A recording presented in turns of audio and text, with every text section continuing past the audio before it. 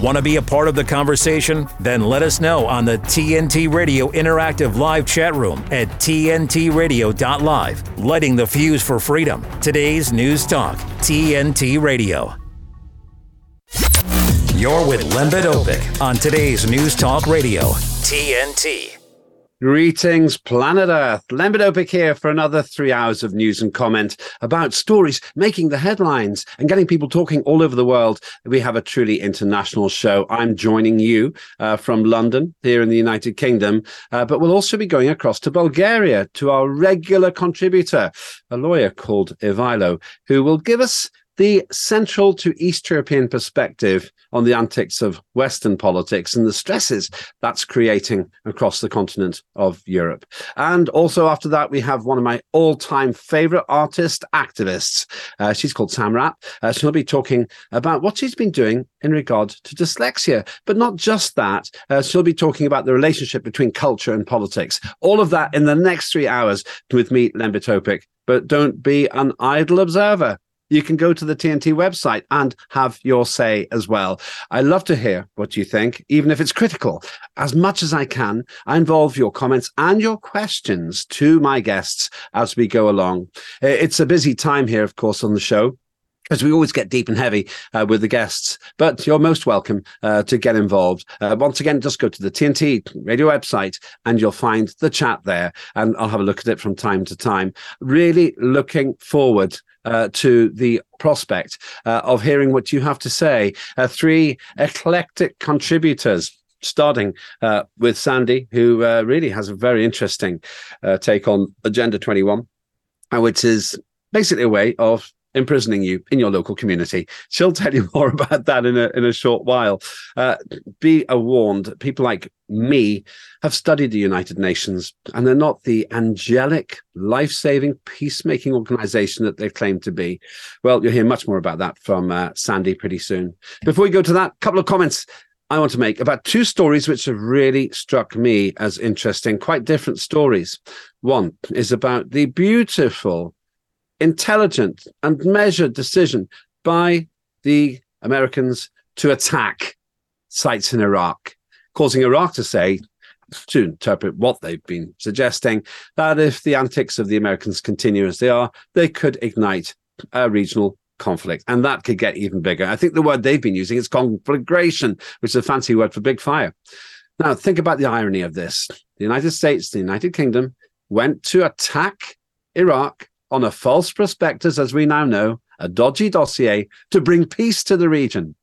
Now, all these years later, Iraq, apparently subjugated from the evil Saddam Hussein, is being bombed again when we're sort of in control.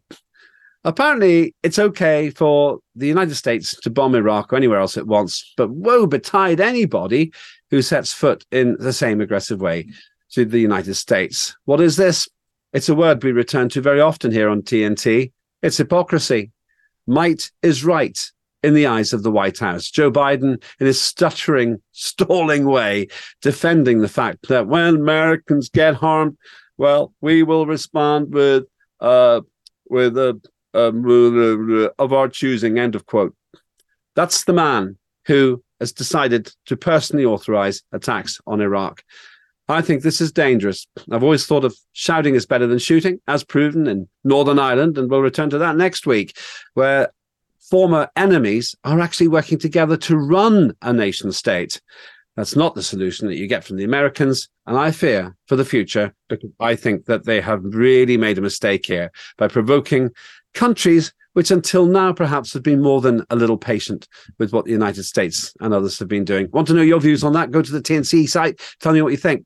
And here's the other one. It's a beautiful story. The BBC reports that in pictures, salt and Saharan sands turn seaside skies pink and purple. In short, what they're saying is sea salt and sand from the Sahara has produced beautiful, beautiful sunrises and sunsets in the north of England. And then they indicate that this is a thing of beauty, an aesthetic delight from nature.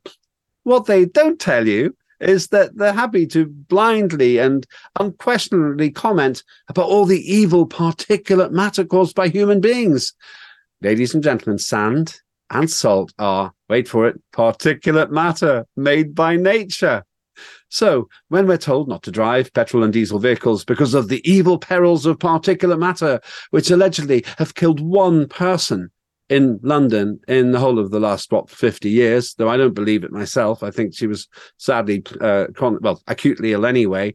They decide that's because human-formed particulate matter is evil, but natural particulate matter is beautiful. This is the fallacy in the end of reason. This is the problem when you have ignoramuses when it comes to climatology and basic facts about bits in the air pontificating, because when it suits them, they say it's nice. When it doesn't suit them, they say it's evil. And invariably, in the second instance, it doesn't suit them when humans made it.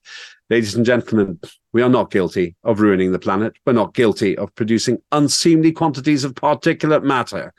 But my suggestion to those who claim that we should cut down on the PMs, for short, they should put a great big plastic bag over the whole of the Sahara and make sure all that evil sand doesn't come here. Otherwise, we're just simply whistling in the wind.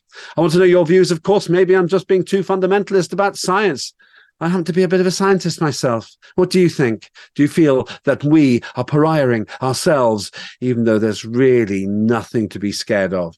And finally, if particulate matter is so bad, why does the Mayor of London, the man we love to hate here on TNT Radio, TNT Live, decide to make us all go into the underground, where particulate matter is 600 to 3,000% more than it is at surface level? Oh, the contradictions, the gifts that keep on giving. We expose all of these here because TNT is all about free speech, lighting the fuse for it. Maybe you have a different view. I'll give you the right to reply. Maybe you agree. I'd like to hear that too. Whatever your views on any subject, join the chat. You'll get the most from the programs then. I'm Lembit Öpik. This is Lembit Öpik Show. Get my name right in a minute on TNT. Keeping the commitment. I love you guys. Unbelievable. 24/7. Listen to you every day, have for years. Today's News Talk Radio, TNT. Let's move immediately on to another bête noire of mine, the United Nations, and the antics it is imposing on ordinary, just about managing people all over the world in the name of our own best interest. Ever heard a dictator say that? I think so. The latest, most frustrating thing is what I thought was a joke policy when I first heard it in the early 1990s, Local Agenda 21, is actually being implemented. What is this policy? Why does it set me into a respectful and measured rage? Well, somebody who can tell you even more about this than me is Sandi Adams. She's a researcher, activist, and podcaster whose work focuses on the rather sinister reality behind this particular policy. And she joins me now. Sandi, thanks for joining us here on TNT on the Lembit Öpik Show. Oh, thank you so much for having me. I'm sorry, I had a few technical issues. I don't know if you can see me, but if not, my computer was a bit strange this morning. Well, if those are technical issues, you still look better than I do. So send me those technical issues after the show. Oh, right. No, it's I'm using my phone, which I didn't want to use because my computer was playing up with Zoom. Anyway, never mind. I'm here. It's created a soft focus tint, which Carol King would be proud of. It looks a bit Vaseline lens, doesn't it? But that's probably good for me. We'll play some of her best music in the background if Murray in the studio can find it. You're based, before we go into the chat, and I'm so glad you're here. I suspect we have common cause. You don't like Local Agenda 21, but I do like where you live. It's Glastonbury, isn't it? Yes, I know. It's a great place. Yeah, I used to. In fact, I think you came into my pub once. I used to run a pub called the King Arthur, where there's a lady I think you know lives next door. Lovely Wendy. I have, absolutely. Known as the Beast by her ex-partner, Ian Much, who surely you know, he's a big character in the town. I know, ladies and gentlemen of the world, indulge us for 2 minutes while we talk about Glastonbury. This is as parochial as we ever get in TNT. The saving grace is that most people, I hope, have heard of Glastonbury the festival, which isn't in the town. It's a few miles away. But I used to stay in Ian's house very often. He's a motorcycle activist, actually, a hero of mine from the early 1980s. And he lives in the street with the Arthur, which isn't the same as your pub. What's the name of that street? Is it Church Street? I can't remember the name of the street. Benedict Street. It is. It's Benedict Street. Yes, and we walked to the King Arthur because there was a music night. And it was a fantastic evening. The beer was expensive, though. Oh, yes, I'm sure. The trouble is I gave it up in lockdown because I couldn't cope with all the nonsense that came with it. So I sort of gave it up and decided to concentrate on, because of what happened, concentrate on really getting the word out. So, yeah. So I don't have it anymore, but it's in good hands. Well, it's great to meet you again. And just for the benefit of our viewers and listeners, we didn't pre-plan this regroup. It's a coincidence. But you know what I'm beginning to notice? Those on the side of free speech tend to begin to coalesce now. It's like the puddles are forming lakes, and the lakes can form an ocean. So it's maybe not that surprising that we're like this. For example, if there are callers, and if you want to call the show, you're most welcome to do so.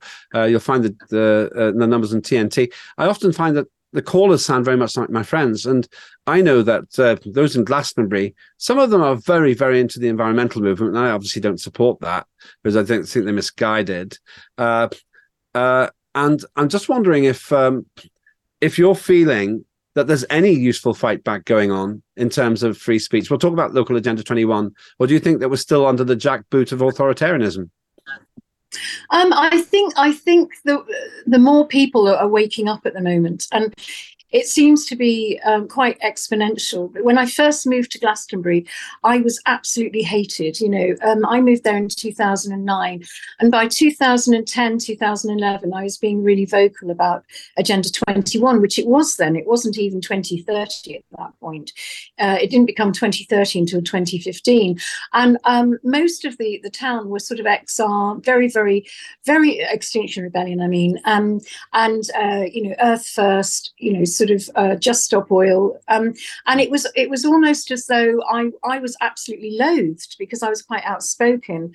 And there's been a big turnaround, which I didn't know whether it would ever happen, but I just continued just speaking the truth, speaking what I know, and sure enough, there's a big turnaround in the town, which is brilliant. There's still obviously quite a few, including the town council, who are almost like less than dinosaurs. They haven't caught up yet. Yeah, I noticed there's a strong green strand there, indeed, though I think that green strand is residing in ignorance. There's no science in it at all. Now, you said that you feel a slight change. I regard Glastonbury as a very, very endearing place.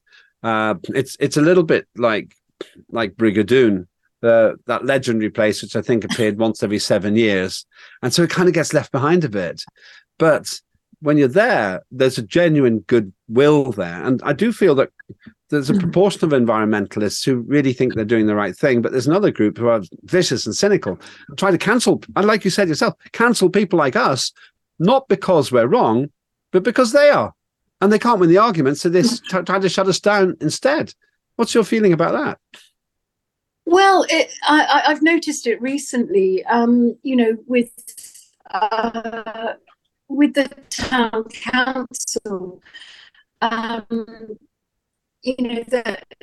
the mayor, unfortunately, she's been an activist for 30 years, a green activist, and there's no rational debate. And that's what I was trying to do when I held an event called the Great Net Zero Debate. I gave the council 4 months to respond to, I just said, look, you've declared a climate emergency. On your own back, you had no recourse to the people or anybody else. You've just declared a climate emergency, and you're rolling out net zero policies within the council. And I would like you to defend your position, because we can defend ours. And I held this big event, which 200 people turned up to. And it was a really interesting event because they refused to have a debate. Some of them turned up and bless them, the ones that turned up, I thank them from the bottom of my heart, because at the end of it, they said, thank you, we've learned a lot. But the main people who didn't even bother to really engage with it was the mayor. And she anyway, it turned out that we put forward I had two climate scientists there, and one was ex IPCC, International Intergovernmental Panel on Climate Change. He was ex United Nations consultant. And he's turned full circle. In fact, he wrote a book called Chill in the early 2000s, and he was completely ostracized from the scientific community for doing so. And another climate scientist. And we managed to get our point across, but they didn't defend it. And then afterwards, they moaned that it wasn't a debate, that they didn't have a say. Well, you didn't come forward with a debate. So it turned out to be a Q&A, which was the best they would give us. And even then, they didn't engage really well with the Q&A either. So it was interesting. Yes, well, a woman after my own heart here. I have sought to engage with climate warmists, basically, people who wrongly believe that human beings are primarily or singularly responsible for climate change. And increasingly, I've noticed they walk away. They won't engage because they haven't got anything to say, really. I'm sorry to comment. They don't seem able to engage at a rational level. We're going to talk about that in a short while. You're listening, and also we're going to have a call from Siv in a few minutes' time. If you've got comments on what you're hearing here, then do get in touch. You don't have to agree with what we're saying. I will read out the contrarian views as well. This isn't all about propaganda. This is about opinions, and whatever those opinions are, including my own, we'll express them, but separate them from facts. All you have to do is go to the TNT site. You'll find the chat there. It's really busy today. I'll get to that in a short while. As I say, stay on the line because I want to hear what you have to say about climate change as well. You're listening to Lembit on the Lembit Öpik Show right here on TNT. TNT's Darren Denslow. Yeah, I'm talking about the illness. Actually, that has been doing the rounds. Not have we only seen a mass influx of people waving their COVID tests online. Look, I got a red line. It's like, oh my God, people are still testing. Or people, trying to encourage others to wear their masks. But there has been a talk of a dry cough. There have been doctors coming out saying we've seen loads of cases of that. Have you been suffering from, a bit of cough and flu or cold? Or COVID. Well, Darren, COVID. I just did my 8th test, I'm just going to keep doing it until I get lines and lines. Why? Well, because work's coming back up, isn't it? Digging deeper with D.D. Denslow on today's News Talk TNT. Hi, I'm Susan Lucci. I never thought about heart disease until I had my own heart event. At first, like so many other women out there, I ignored my symptoms. A slight pressure on my chest, shortness of breath. I thought, I don't have time to be sick. I had a 90% blockage in my main artery and a 75% blockage in the adjacent artery. I received 2 stents in my arteries. Stents developed through research funded by the American Heart Association. Those stents saved my life. I'm so grateful to the American Heart Association. Their research helped save my life. I can enjoy life with my children, my grandchildren, and my friends. Please, listen to your heart. The only reason I'm here today is because I did. Learn more about the American Heart Association's life-saving work at helpheart.org. Internet. A stream online. TNTradio.live. Today's News Talk Radio. TNT. At the moment. Greetings, welcome back, Planet Earth, to the Lembit Öpik Show, where we take a global perspective on affairs of the day. We've already talked about the environment. We've been discussing the ridiculous obsession with human-generated particulate matter. It sounds a bit technical, but I assure you, in the UK at least, that's why they're trying to stop you driving your petrol and diesel cars, or one of the reasons. And we're talking about the idiotic Local Agenda 21, which we're just about to cover with Sandi. But before we go any further, I was talking at the top of the show, at the beginning of the program, how skeptical I am about the situation when it comes to blaming human beings for climate change and blaming human beings for killing individuals for particulate matter. May have been the case in 1950s Britain when you had very big smokes in London, but these days I don't think it makes a difference. Joining me now, all the way from Australia, it's Siv. Good evening to you, Siv. How are you? Not bad, Earth to England. Yes, I'm still here. How are you going? Very well, actually. Looking forward to my guilty pleasure this afternoon, which is the England versus Italy rugby match. We got a big competition called the Six Nations. The French got roundly beaten last night, 17 to something. I forget exactly what the score was. By a record number. Yes, it was. Some cruelly describing it as I'm also looking forward to following our two teams, mine being the R's, QPR and Leicester City, although I think Leicester City will be doing a bit better than my team. We were going to go to the drop zone, I think. That's where we were going to go. Siv, this causes a problem between us because I happen to be a Leicester City supporter and I have been since 1975. What are the odds? What are the odds? Look, the climate change issue. Now, that's interesting that you had that comment there about 1950s England. I would imagine it would be very similar here. We were having smokestacks and factories and, manual labour and all the rest. But I just think the whole thing, the more over the top some of these advocates are, the more the rest of us actually switch off and go, oh, yes, you again. And I do think it is preposterous to suggest that we, as human beings, have control of the weather. I wish we did. Then, I could send a little bit of heat your way because we're in some parts of the country getting 32, 33, 34 degrees, and some of you in the north, I think, are getting snow or whatever, or you have been getting snow. So maybe we can send you some heat. It would be absolutely fantastic. We've got the worst of both worlds here, Siv. Outside my television studio here in South London, it is currently a miserable and totally grey 7 Celsius. I travel quite a lot, so I can live with it. But every time I land in Heathrow, I just think, why do I live in Britain? Having said that, there's an interesting point you're making here, Siv. I feel that there's an arrogance comparable to that which made us claim that Earth was at the center of the universe when we think we can, technical word coming up now, terraform the Earth. What terraforming means, that we can define the climate. And Siv, I don't know what you think about this. There's a lot of comment I can see in the chat today as well. And thank you. There's a record number of people following the show today. I wonder what you think about this. I wonder if this is because people have no concept of our relative insignificance compared to the multi-trillion-ton atmosphere, which barely notices us at all. But we want to think we're powerful, like we wanted to think we were in the center of the universe in the past. There's one word that could be that could summarize all that: hubris. There's a word. Look that up in your dictionaries. I think that is what we're suffering from. And I think you're right.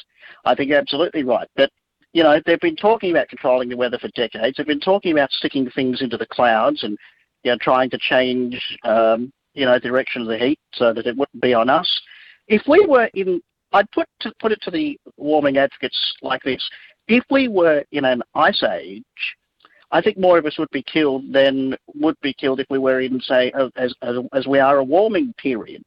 I would not want to be in an ice age. I'd rather have at least some warmth, even if it means I might have to take my clothes off, and that's a terrible thought. Yeah, hold that thought. There are some thoughts you can't unthink.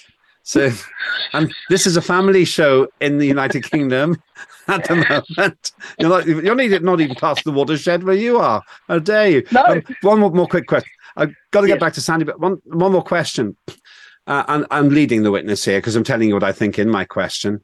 Have you noticed that when they say that people who think human beings aren't significantly affecting climate change, that we're climate change deniers, have you noticed they're the climate change deniers because they think they can stop climate from changing for the first time in the history of the Earth? And if they can, what on earth does that say about their lack of respect for nature? Nature changes climate. Well, there is that, but I think that word deny, and I think we have to stand up to this, and this is me being on the soapbox and thumping the table a bit. I think we need to stand up against all that nonsense, because if we do genuinely in our countries, Australia and the UK, and indeed the US, if we say that we believe in free speech, or I think the other technical phrase that's used in, I think it's our constitution or whatever it is, implied freedom of expression, which is that legal term, meaning that you can say whatever you like so long as you think about how you say it.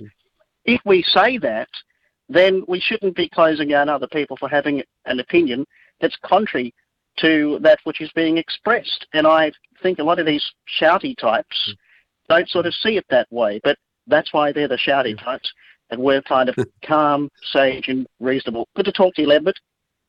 And you, Siv, you're definitely going to love my show next week.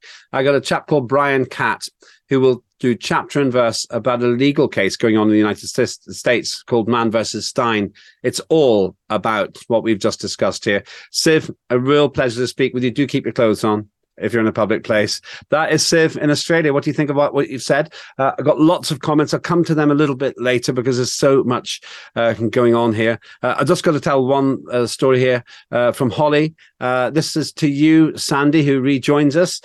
Sandi, are you paying attention? Sandi Adams. Yes, I'm here. I've actually got back onto the computer. Yeah. Excellent. Listen to this. This is from Holly. Got to love the irony of Glastonbury, a globalist haven pretending to be freedom-loving, nice folk, all dancing in an elitist open prison, loosely called a festival. More money for bad local policies. No thanks. Back to the real world, please. Good for Sandi. You got a fan there, Sandi. And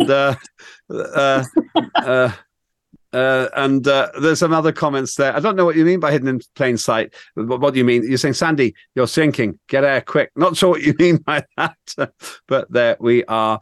And just one more common purpose and full swing ads, Holly, as well. You've got lots of people saying a lot of things there. After we've been talking, don't do it now, it'll just distract you. There's so many comments which you've provoked already. Let's now move on to Local Agenda 21. I know what it is. Tell us, in your words, how you interpret this extraordinary policy hatched in the early 90s, as I said, as I thought, as a bit of a joke, but now being implemented by the great bastion of irony, the United Nations. Sandi. And while we're getting Sandi back, let me tell you, I've been following this since my early days. You're back. Yeah. Are you chewing something, Sandi? We got a few. I think we got a few connection issues there. The studio will sort that out. Let me just save a bit of time here. It's hard to believe halfway through the first hour already. I was a local authority councillor in the 1990s, and I remember around 1992, this very green-minded person in my local party presented us with Local Agenda 21. Myself and my friends were sniggering because it seemed so ridiculous to us. We just thought this was completely tree-hugging nonsense by rich people who probably go to Costa Rica for their holidays anyway, but don't want anyone else to fly. But lo and behold, about 30 years later, it's a mainstream policy by the United Nations. What is all that about? Well, I think that this is about control. Not just thought control, telling us that we're guilty of messing up the environment, but also life control by limiting how we live. And that's what bothers me about this, my friends. And this is why I'm quite curious to see how Sandi, in a moment, will explain her concerns about this. And remember, she has experienced the kind of cancellation that I and many others have experienced. I want to just read you a couple of comments just to set up this debate. It's all in the chat. I don't have all that much time to go through them. But Lisa, you're saying Lembit the posh geek. What do you mean me? Okay. LOL. That happens to be the name of my business. Lembit Öpik Limited and Lembit Öpik Live sometimes as well. And a couple of other comments. I won't go into the war ones at the moment because they're just not directly relevant to what we're doing here. But I will talk about the war ones at the top of the next hour because it's very relevant to my next guest. Holly says, yes, love Sandi, big respect. And Mogden asks, what's the zapper? I hope I'm not asking something rude there.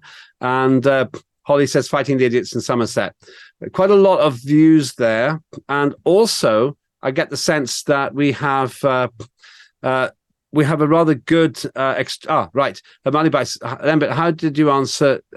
How did answer time go in Llanelli? Yeah, actually, that's a slightly different subject. I will tell you that at the top of the next hour. I went all the way to Llanelli to meet people who have been on my show and who very much share the points of view we're discussing now. I'll come to that. Here's the cliffhanger. Here's the teaser. Top of the next hour, I'll tell you exactly, Maddie Bites, how it went in Llanelli. Lots of other talking going on about everything from the hiding of the truth right through to the environment, and also about Sandi and the brief bubbliness in your sound. But we have you in glorious Technicolor now. It just keeps getting better. Welcome back, Sandi. It seems like you're sorted it out with Zoom. Thank you. Let's be honest, you just don't know how to use a computer. That's all it is, isn't it? I try my best. It's the AI, not my thing. Well, my impression is that Glastonbury only got electricity 2 years ago, so you can be forgiven. I wish. We've got too much going on with 5G there at the moment, which isn't good. Yeah. Yes, we'll have you back on another occasion about that and the potential damage it does for us. 5G being actually used as a weapon to disperse crowds in America. Another story. Right, so let's get back to where we were. We left you on this question. Tell us, what does Local Agenda 21 actually mean, in your words? Well, Agenda 21 was launched at the Earth Summit in Rio in 1992, where the organisers, who were globalist kind of movers and shakers, oil billionaires, most of them, and bankers, they got 178 leaders of countries to sign up to Agenda 21. And then they decided to set up the IPCC, the ICLEI, the International Committee for Local and Environmental Initiatives. And that was used to bring the whole agenda from global to local. And that is really why we found it in all our town councils, because it was almost an infiltration of every single town council in the country and in the world, actually, because it's obviously, this is global. It happens in America, Canada, Australia, everywhere. Sort of most Western countries have got ICLEI. And so it was implemented really as a means, and they used climate change to drive this whole thing. And if you don't do X, Y, and Z to save the planet, then the planet will die. And the thing is, who wouldn't want to save the planet? And it's such a clever way of doing it. And this is why, yeah. So let me just clarify, just in my words, because I think we're aligned here. Essentially, what you're telling me is that there was this great big global policy. It didn't really seem to make sense to local people so much. And then they decided that in order to involve not the large number of the thousands of very well-paid officials in the United Nations in this nonsensical agenda, they'd reach out to the 7 billion people or 8 billion people in the world and say, we all have to do this rubbish. And the difference, of course, being they can fly around in their private jets to places like Davos to tell us to do it. We're not allowed to fly at all because, lo and behold, if you go to Torremolinos, woe betide you for the carbon dioxide footprint, which will throttle the planet. And worse than that, it's all for no good purpose, whereas their flights to Davos are well-intentioned. I'm getting the sense that's what you kind of mean. But maybe I'm just putting words in your mouth again. No, you're absolutely right. This is actually organized by a global elite who see us as cattle, really. And worse than that, I mean, it's a very anti-human agenda, except for when they need to use. I mean, the whole getting rid of meat and dairy is another issue, destroying our farming. I've been talking to Somerset farmers recently who are being fed, they're being told they've got to phase out cattle, sheep and dairy, and they've got to diversify and set up alternative businesses. Otherwise, they won't get their subsidies. And this is why there's going to be very soon a big farmers' revolt here, as well as what we've seen in Holland, Germany, and France, because we need to stand up. Because no farmers, no food. This is the big thing. And I've noticed in Somerset that when you look at, particularly North Somerset, have actually put out their mapping, their land mapping, interactive maps. And you press on renewables and all of the land in North Somerset is given over to photovoltaic panels, wind turbines and housing. There's no room for food, no room whatsoever. And in their local plan, all they talk about is sustainability, walking, cycling, rewilding. They don't talk about food, and that's our biggest issue. Yes, this is the thing. Rewilding, walking, cycling, that is the preserve of the poor and the middle class. The poor because they have to, the middle class because they can afford to. And it's almost as if we are ignoring what developed and developing economies are doing. The reason that China is building so many cars is because people don't want to cycle anymore. And if they can afford to get a car, they'll get a car or a motorbike. I'm very keen on motorbikes myself. It seems to me that what we are seeing now is the wholesale surrendering of liberty, or actually grabbing of liberty. It's not even a surrendering. Grabbing of liberty by those people who think they know best, who have a modicum of power and have the luxury of all that time to cycle to work. How are you going to cycle to work if you're a builder? You need your energy on the building site. Exactly. I mean, if you want to read Agenda 21 and the Global Biodiversity Assessment, which I've been banging on about for years, really it's a control of all resources, and that's what they aim to do, is control all resources on our planet, be that water, land, human beings, means of production. All of our everything in our, it's almost like a control and inventory. And a lot of the documents I have are talking about the management of the planet, literally the control and management of the planet. And really, that doesn't include us. We have to be taken away from nature, and they want to control the whole of the natural resources of our planet, whether that's energy, everything, just about everything, and education. Everything. A couple of comments before we go to a break. Holly are in fine form today. Holly adds, trouble is it's so easy to control what we all do. Just the point you've been making, Sandy. We've fallen into the banking trap of control, reliance on things we can't produce ourselves, and for fuel that can be price hiked and taken away. Dangerous times. Good point there. Another one, Mr. Ted says, please don't forget to mention Julian Assange. Big thanks. Lots going to happen. Going to happen about Julian Assange here on TNT. That's something to look forward to, and I'm looking forward to playing my part on that. And one more from Hidden in Plain Sight. It's green fascism, like the biggest one of all. Casey, no, I can't use some of the land there. I can, but I'm a prude. All right, I'm a prude. Hidden in plain sight. That's why I edit your words. If you want to see exactly what hidden in plain sight is said, you have to go to the chat. But I'll finish. He's a radical Malthusian and leader of the green fascists. That is a very big concern. I do think there's a degree of that. I think fascism maybe is a strong word, but there we go. We'll see that. We'll see how that plays out in the years ahead. Holly adds, yes, Tessa Munn, if you're out there, your man Dave the Farmer is one of these being affected. Get that DEFRA control out of it.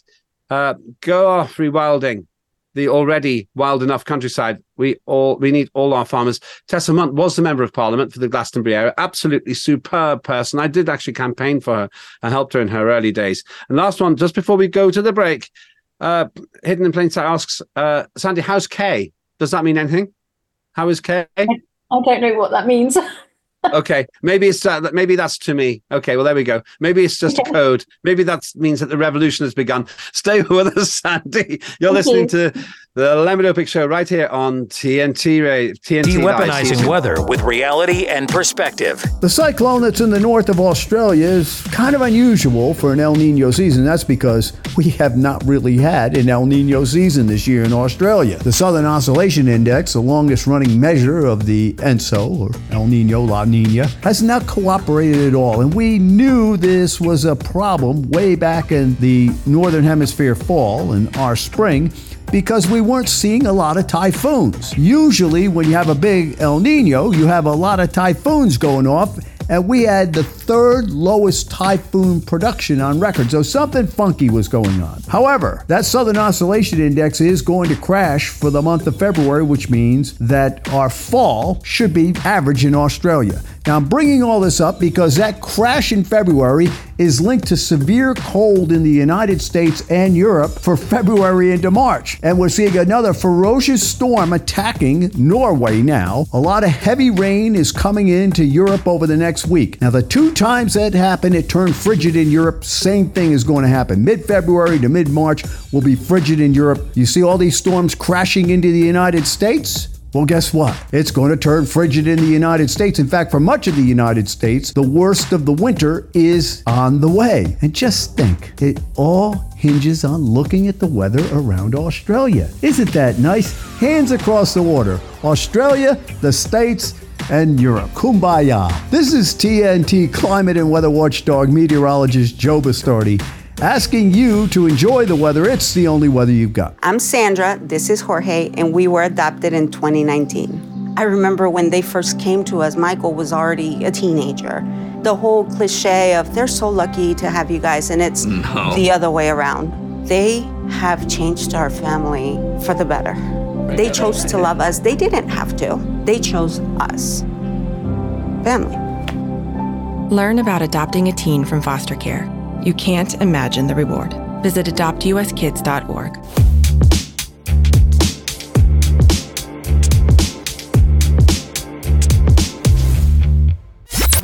You're with Lembit Öpik on today's News Talk Radio, TNT. Greetings, one and all. Welcome back to the Lembit Öpik show here on TNT Live. With me, we have a live wire. She's called Sandi Adams, and she's in Glastonbury, the home of radicalism, or maybe not so. Maybe the radicals have become the mainstream, and the mainstream have become the radicals. That's what I think's happened, Sandi. In the old days, science used to be mainstream. Now it's crazy to suggest that carbon dioxide generated by humans can't be wrecking the planet. How did we get here? It's madness. I mean, it really is madness, and you wonder whether critical thinking has just completely gone out the window, because people don't think for themselves. They like being told what to think, and that's the problem. Is that we've almost been psychologically manipulated, and I think the media has a lot to do with that. And we know that the government had the behavioural insights team working round the clock to get us into that mindset. We've been brainwashed. We're a whole planet that's been brainwashed, and a few of us didn't take the Kool-Aid. We didn't do it, you know. But we end up in a situation where we're being punished by those who did. There's a classic, iconic cult and kitsch series called Blake 7, where the 7 who work with Blake are actually, they stop taking the pills and they escape. Maybe that's what's happened to me, as far as I'm concerned. I find it a matter of shock that woke excludes people who have what you might call previously mainstream ordinary points of view, some of which are offensive, and environmentalists have managed to silence science so that you're not allowed to say the things that we're discussing here.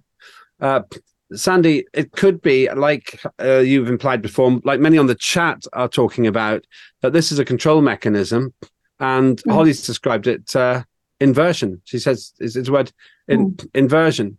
Oh, incidentally, hidden in plain sight says you do know KD, by the way, but I'm not going to get between you and hidden in plain sight. Let's stick to the subject, shall we?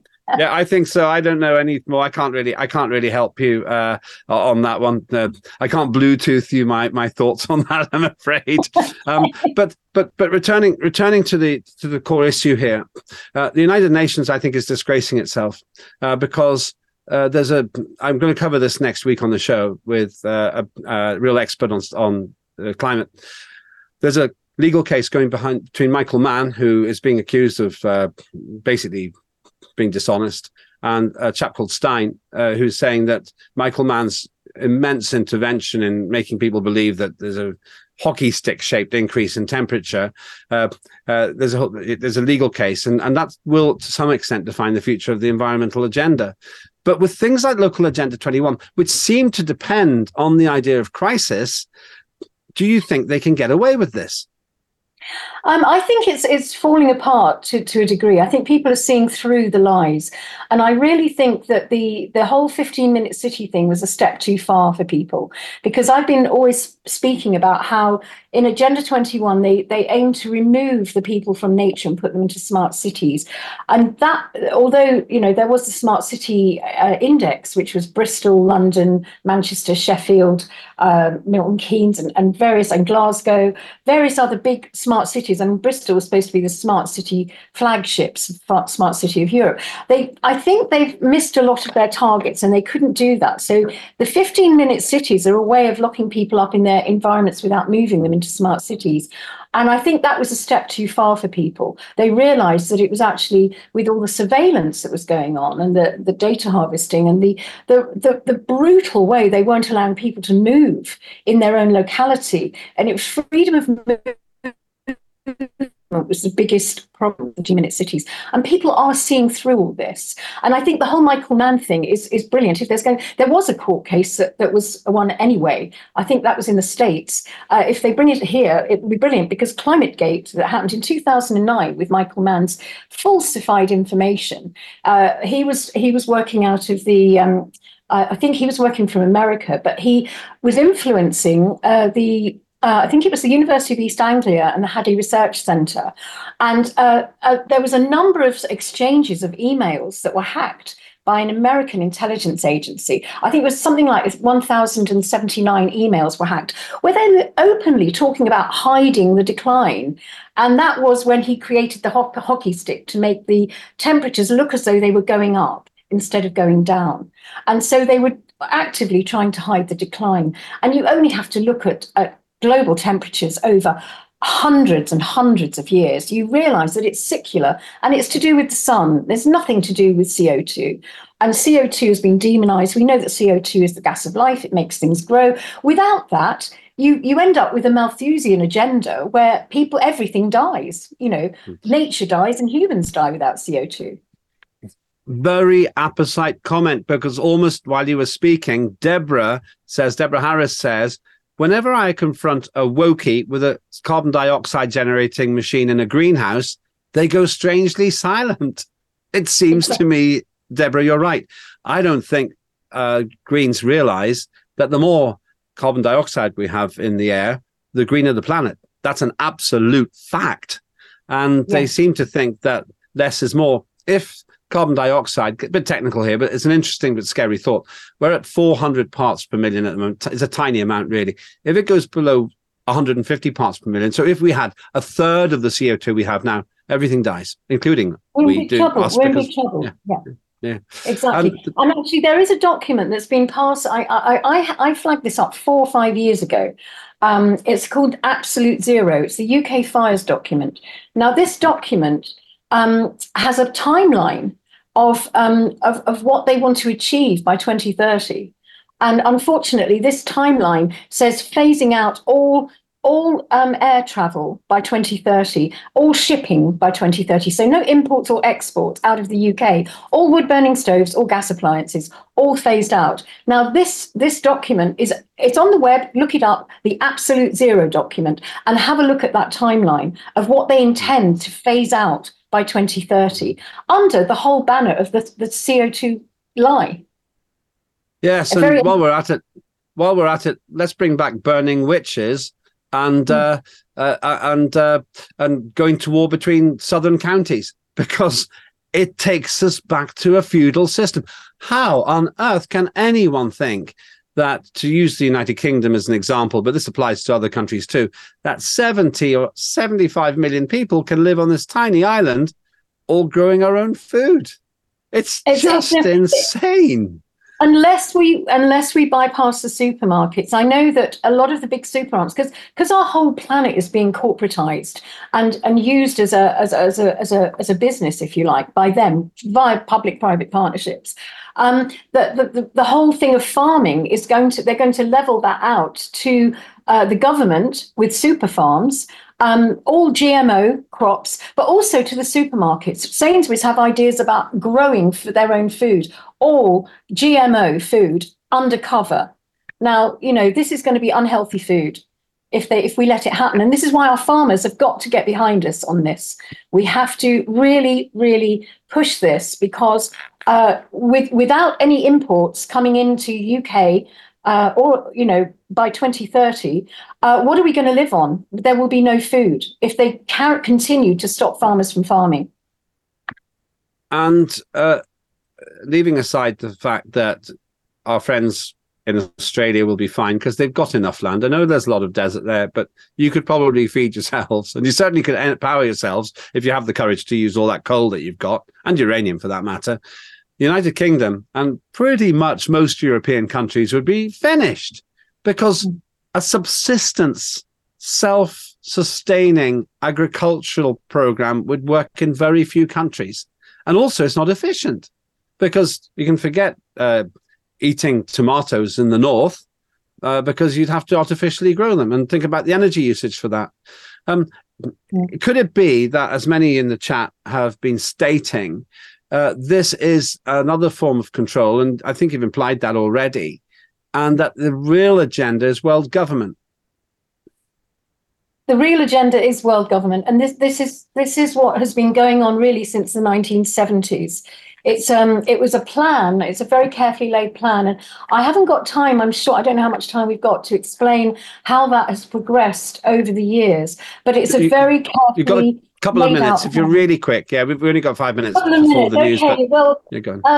In the 1970s, Zbigniew Brzezinski, he declared the technocracy movement revived from the 1930s. It's a technocratic agenda where we would all be all sign up to surveillance capitalism, basically, and all of this was brought about and brought about in the 1970s, and then it was ushered in, and the United Nations was way behind this with a few Club of Rome reports. The Club of Rome was involved, and they issued a few Club of Rome reports which made the bones of Agenda 21, and they covered certain things like depopulation or population control.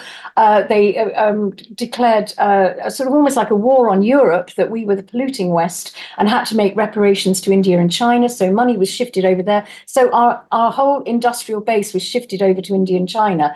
And then the last one was really how it was called the First Global Revolution, where they decided that we were the enemy of humanity. We had destroyed the planet, and that we would be the scapegoat. The human beings would be the scapegoat, and they would use something like global warming, famine, or floods, or whatever to and they said we will use that in order to create something that will unite humanity. And I can read the quote if you like, from the First Global Revolution, which means that they decided to use the human beings, that we would be the enemy of humanity because we have destroyed the planet. And they just declared that in the First Global Revolution. And they've used that to create Agenda 21 and to take seizure of the whole globe, because all of this has been rolled out. This whole climate change thing has been rolled out all over the world, particularly in the West. The West has to fall. The West is the problem, because we've got minds of our own.